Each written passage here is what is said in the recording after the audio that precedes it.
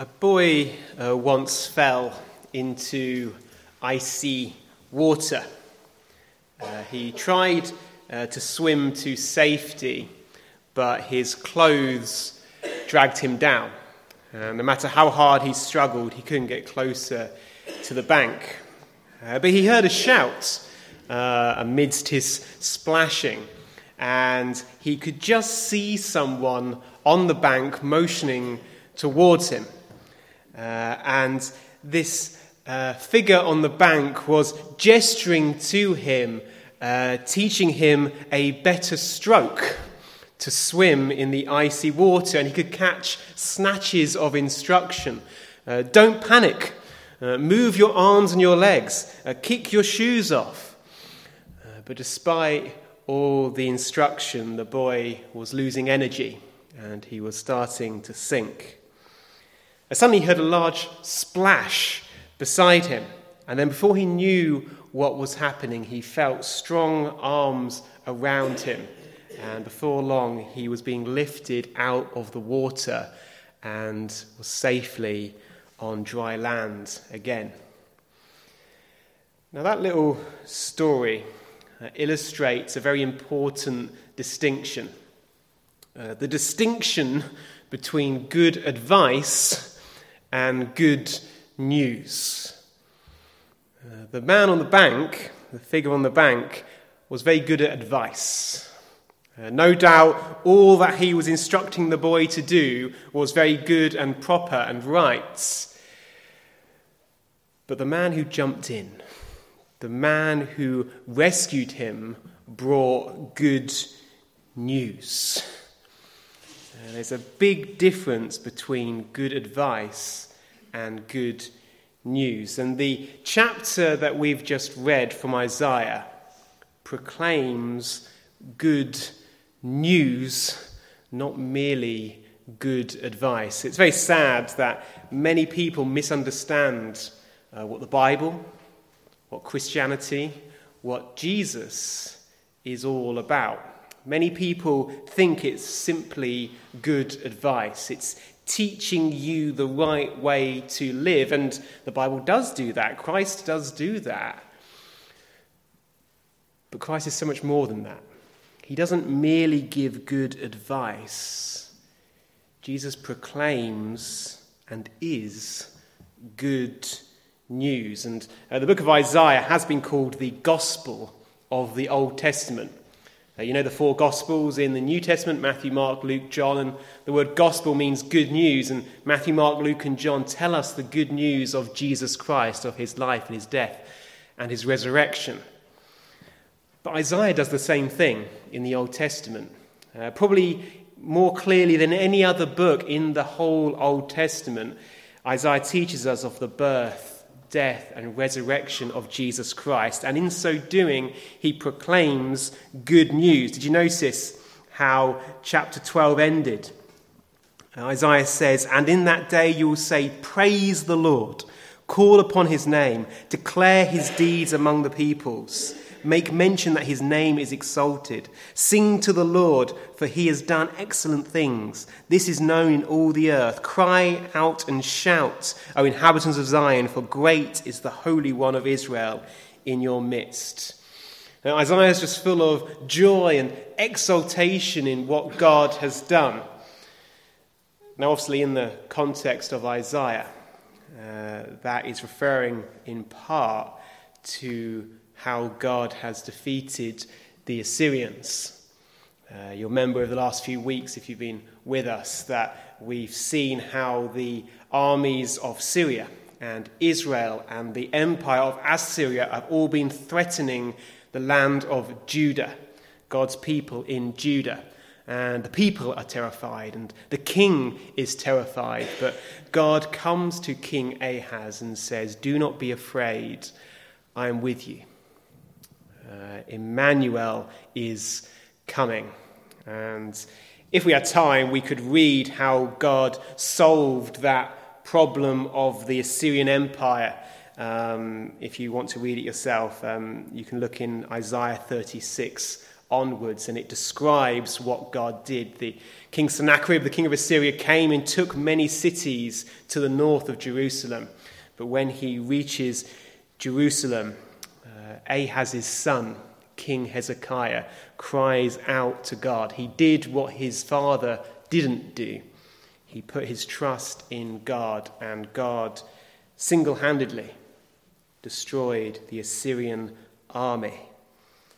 And that, in the short term at least, is what Isaiah is rejoicing in, how God has redeemed and rescued his people from this great threat. But it has deeper significance than that.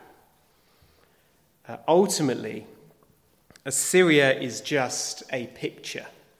It was a fearful enemy. It was a terrifying obstacle that the people of Judah could not overcome themselves. But God could.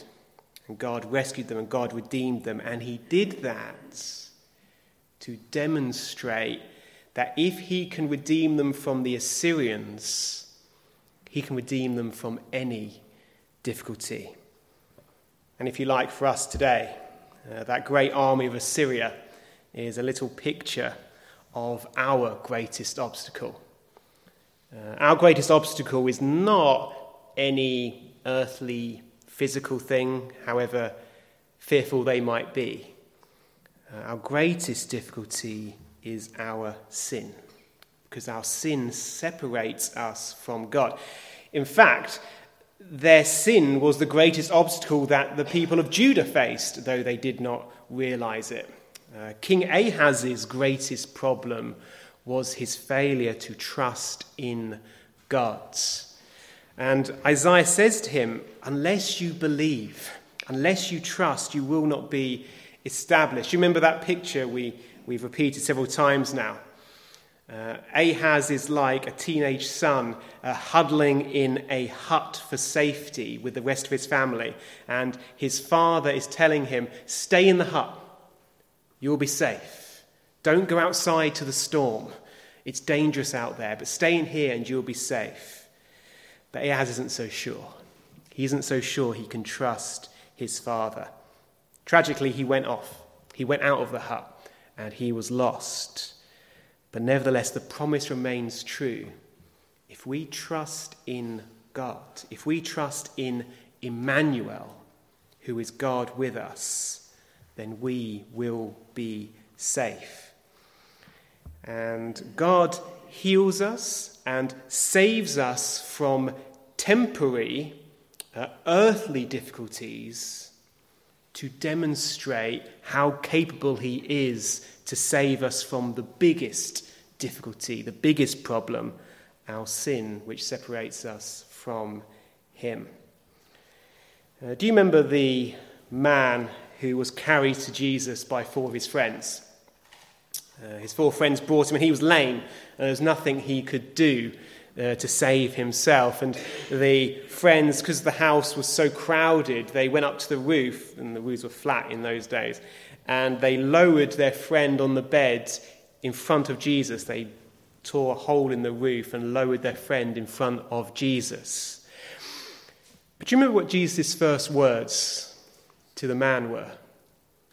His words were, your sins are forgiven you. It's an odd thing to say, isn't it? This man is clearly lame. That's obviously what his problem is. It was obvious to everyone what he wanted. And yet what Jesus said to him was, your sins are forgiven. Jesus addressed his biggest problem first. But then do you remember what he said second?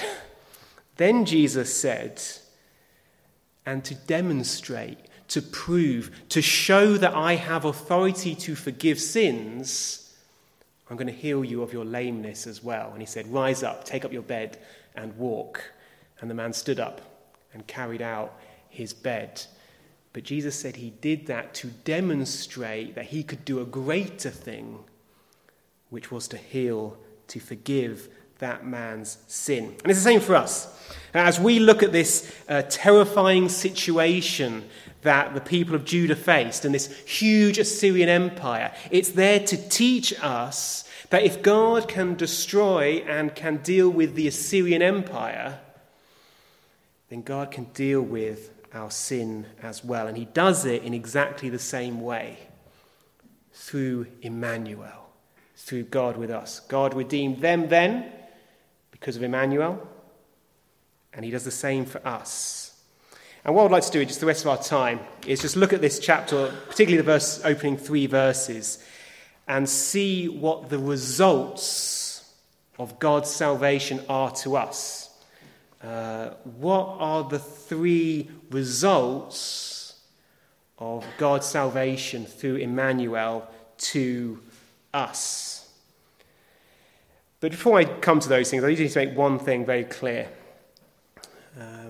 When I look at these 3 results of God's salvation, remember that we are looking at the results for someone who has trusted in Jesus Christ, someone who is hiding in him.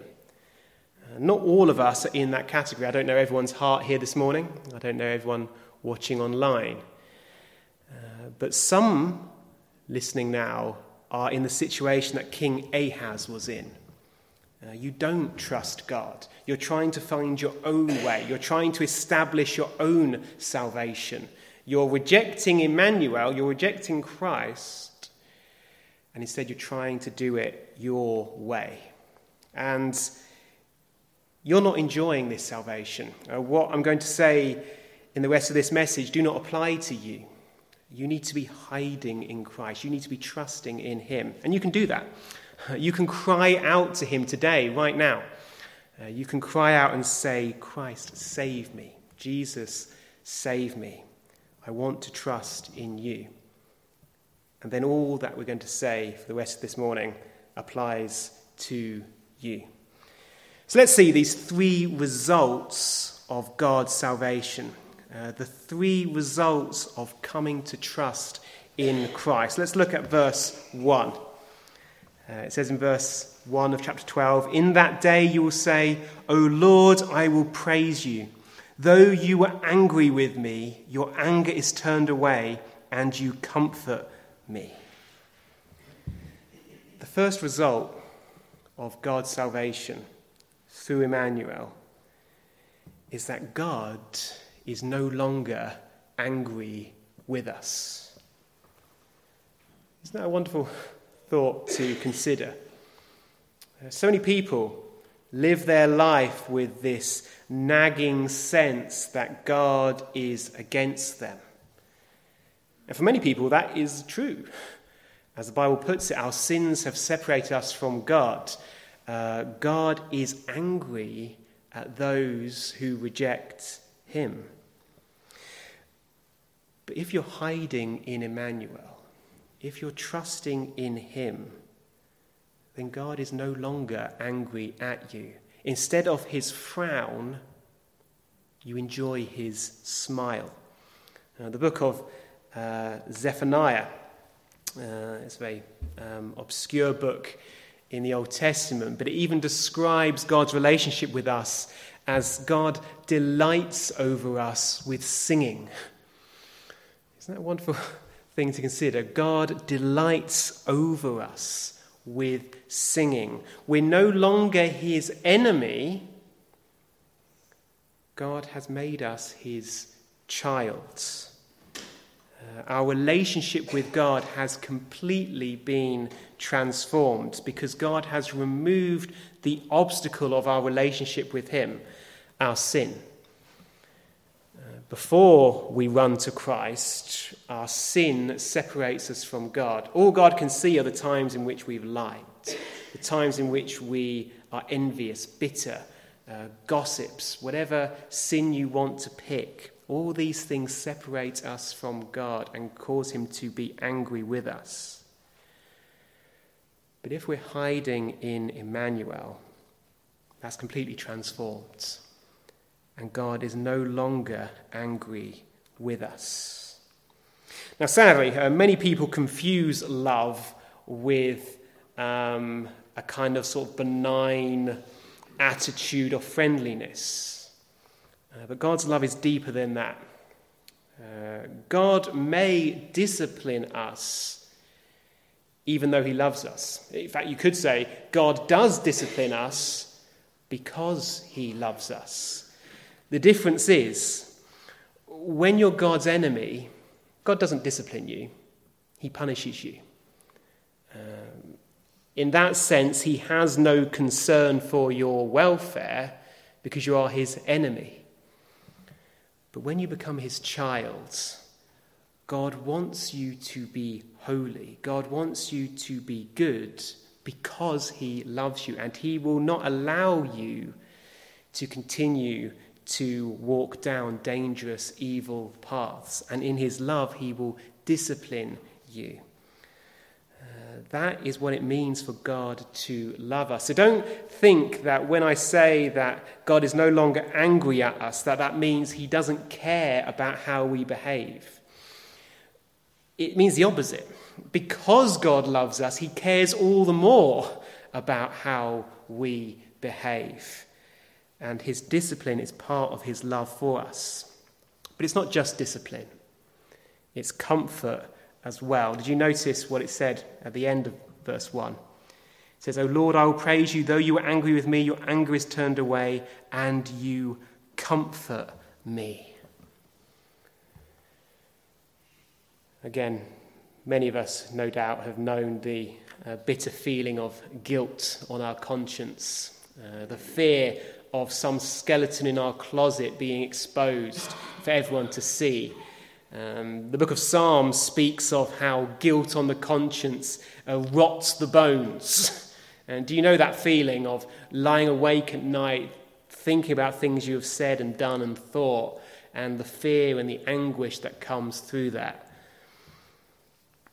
But Isaiah says, for those who have come to Christ, you don't need to experience that anymore. God isn't angry at you. He comforts you. He brings you peace when before there was anguish. But you might say this morning, I don't know what situations you're going through, and you might think, well, that sounds very nice, that God comforts me. But perhaps you don't feel that for yourself. Perhaps you have been going through difficult things this year or at this very moment, and you are wondering, where is God's comfort? It's easy to say it, but how does God comfort us? What does that mean for God to comfort us? He can't give us a hug in the way another human being would. What does it mean to enjoy God's comfort? Well, sadly, we often miss God's comfort when it comes because we're looking for something which God has not promised. We kind of want either a warm, fuzzy feeling inside, or we want some problem to just be removed, just be got out of the way, and we think that's what God's comfort must be. But I heard a story, and it was in a school assembly. I think I've shared it before, but I heard it in a school. Not much good theology comes from school assemblies, at least not the school assemblies I experienced. But this one, I think, has a grain of truth in it. Now, there was once a man who was hanging off a cliff edge. Quite traumatic stories this morning. But there was a man clinging on this cliff edge, and in his desperation, he cried out to God for help.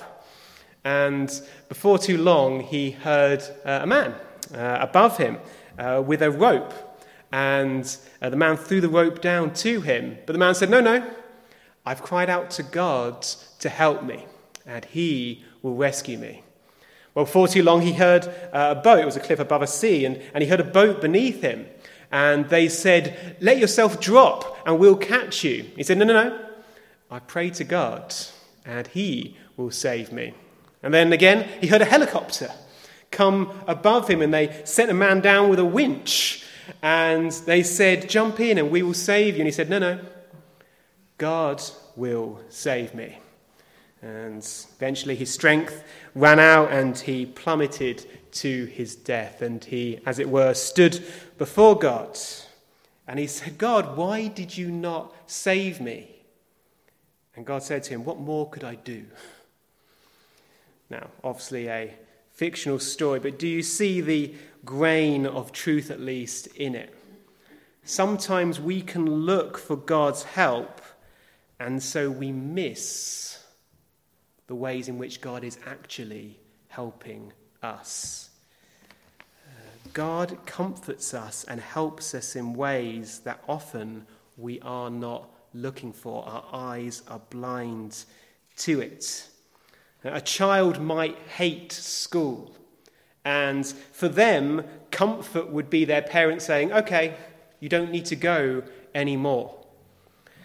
But that parent knows things that the child does not yet understand. The parent knows that that child must go through school if they're not going to suffer later on. And it's the same with us and God. We may not understand the situations God is causing us to go through. We might think, how can God be a God of comfort when he's not helping me?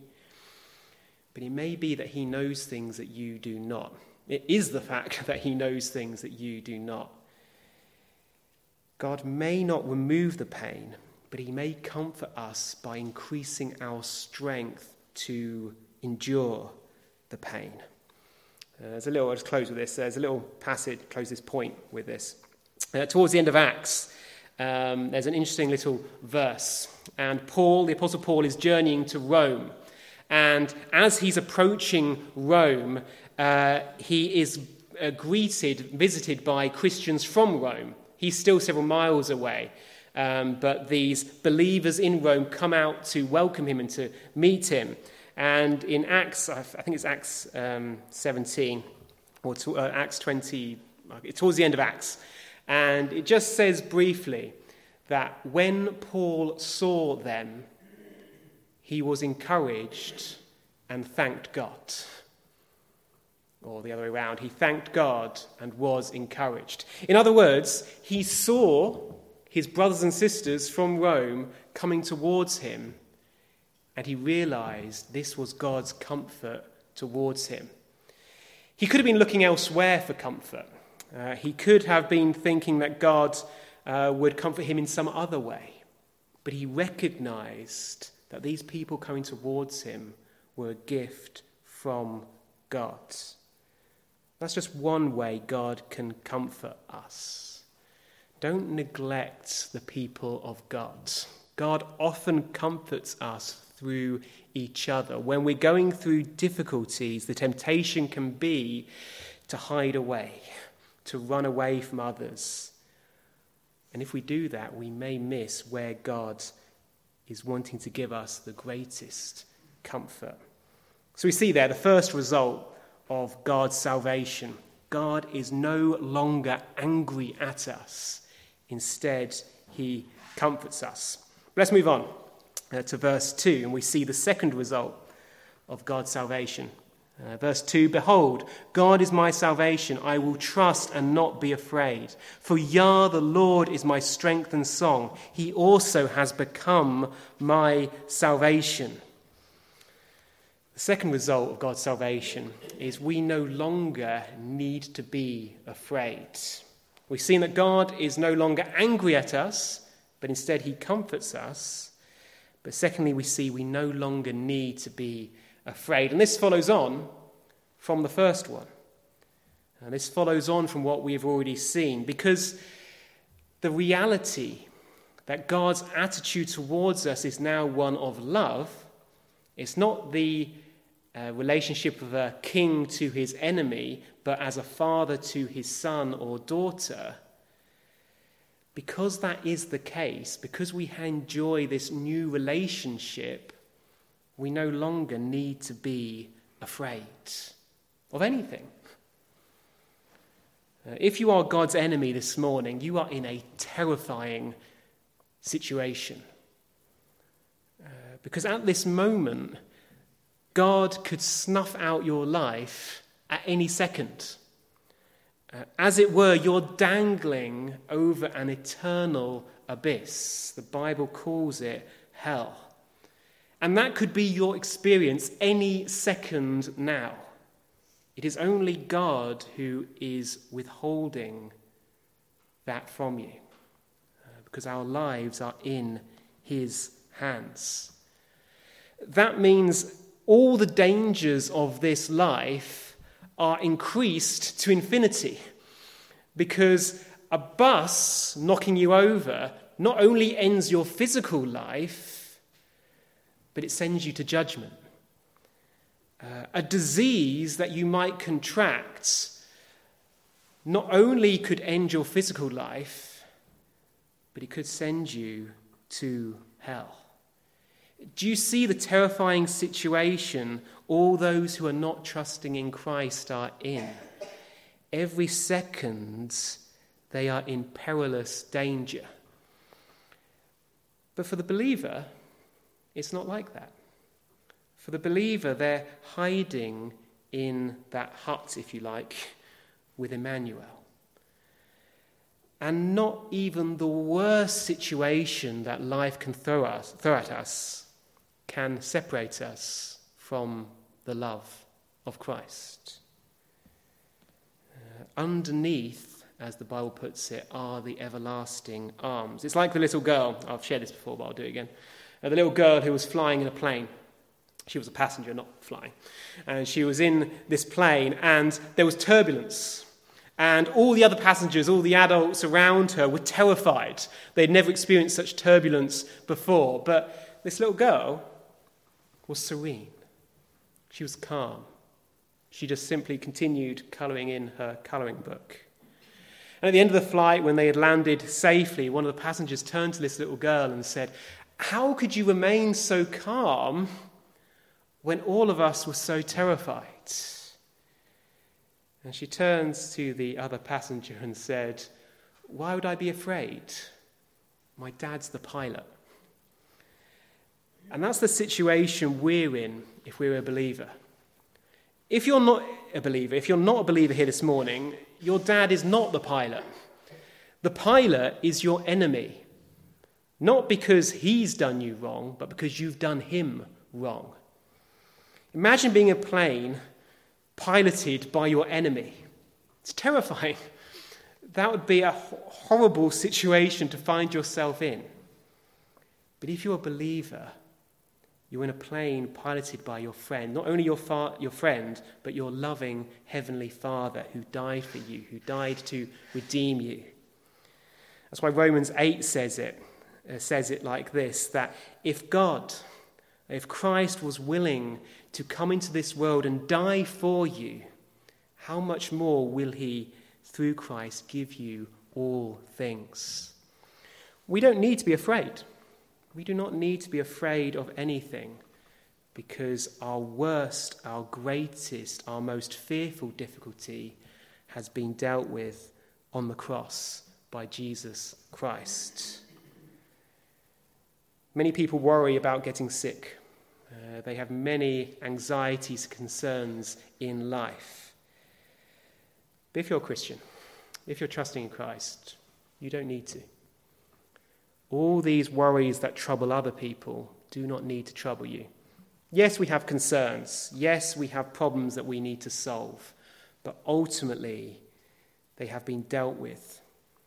And much of the confusion, much of the distress, much of the grief in life would be removed if only we understood how much Christ loves us, how much Christ cares for us.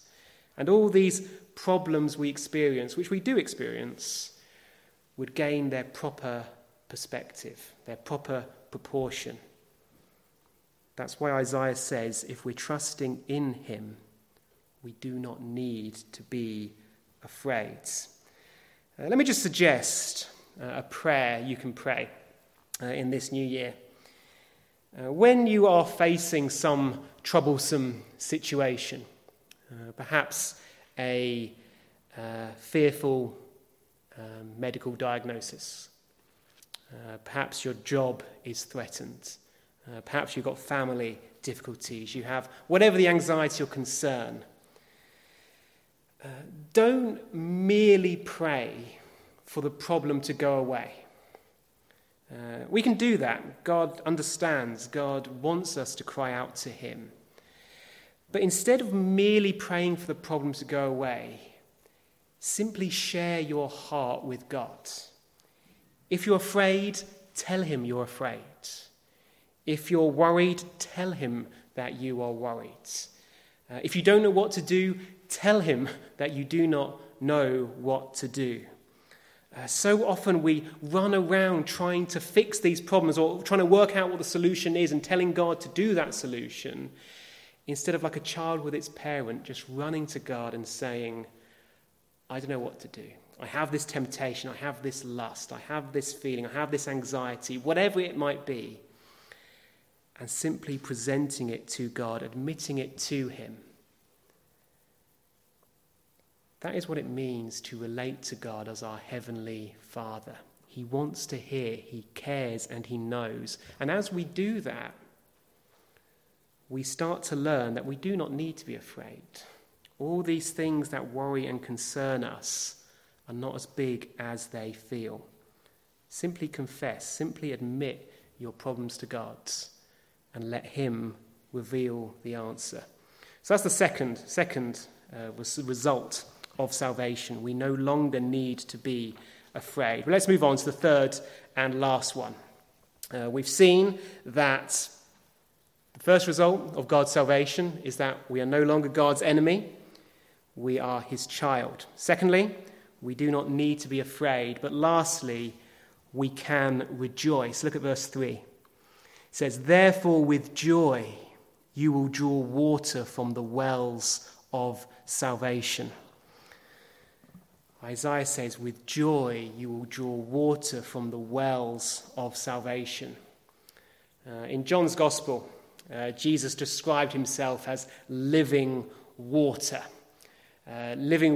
which springs up into eternal life. And he said that to the woman of Samaria, a woman who had been desperately trying to find satisfaction in 6 or 7 failed marriages. And Christ said to her, I am living water. All these other places that you are searching for satisfaction fail. They do not spring up into eternity. They are temporary, they are feeble, they are weak. But I, Jesus said, am living water. And Isaiah uses the same description here in verse 3. He describes God's salvation through Christ as wells of salvation. It is a deep well which we can never reach the bottom of. That's really the last question I want to ask you this morning. Are you drinking from the wells of salvation, or are you still seeking your satisfaction and your happiness and your joy in other places? It's very natural for us to do that. We see the different things this world has to offer, and we think that is where joy and happiness is to be found. But we all know that they run dry in the end. I think Christmas in many ways shows this to us. I don't know how you're feeling this morning. But I know after Christmas I often feel very flat. There's a lot of expectation, isn't there, to the big day. And you're looking forward to the food and the fun and the family and all the festivities. And there's great joy and expectation and excitement. And then Christmas comes and goes. And New Year comes and goes. And there's this kind of flat feeling when you know you've got to go back to work. Go back to the normal drudge of life, and it's January and it's cold and it's dark and you feel the bleakness. And that's a good kind of metaphor for life in general. We try and put all our joy and happiness in the things this world can offer, and yet so often it comes to nothing. If you've ever seen the film Chariots of Fire, you'll know, I forget the name of the runner, but he wins the gold medal. and he's sitting in the changing room, and he's looking at his gold medal, and he's empty. And he thinks, is this it? Is this what all the work was for? It doesn't ultimately satisfy. But Christ says he does. He is the ultimate source of happiness and joy. When Christmas festivities ends, Jesus is still there. When our families fail, Jesus is still there. When our career fails, Jesus is still there. And he says, find your joy and your satisfaction in me. Again, it's so sad that many Christians seem to view Jesus or view God as merely like Jiminy Cricket. You've seen Pinocchio? And Jiminy Cricket is Pinocchio's conscience. And he tells him what is right and wrong. And that's what people treat God and the Bible like so often. God is just there to teach us what is right and wrong. And we get on with our life, and then there's this little voice in the back of our head saying, you shouldn't do that, or you should do that. And that's all God is to them in their life. That's tragic. To reduce God to just merely a little voice in your head. Instead, God is our Heavenly Father who we are to have a relationship with. Christ is the source, or can be the source, of all our joy. There are depths to be found in Christ that so many people do not ever experience.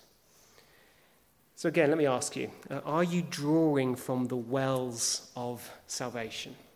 Do you appreciate all that you have in Christ? Can I beg you this year, make prayer a priority. Make reading your Bible a priority. Make coming to church a priority. Not because God is sort of pleased that we do these kind of ritualistic things.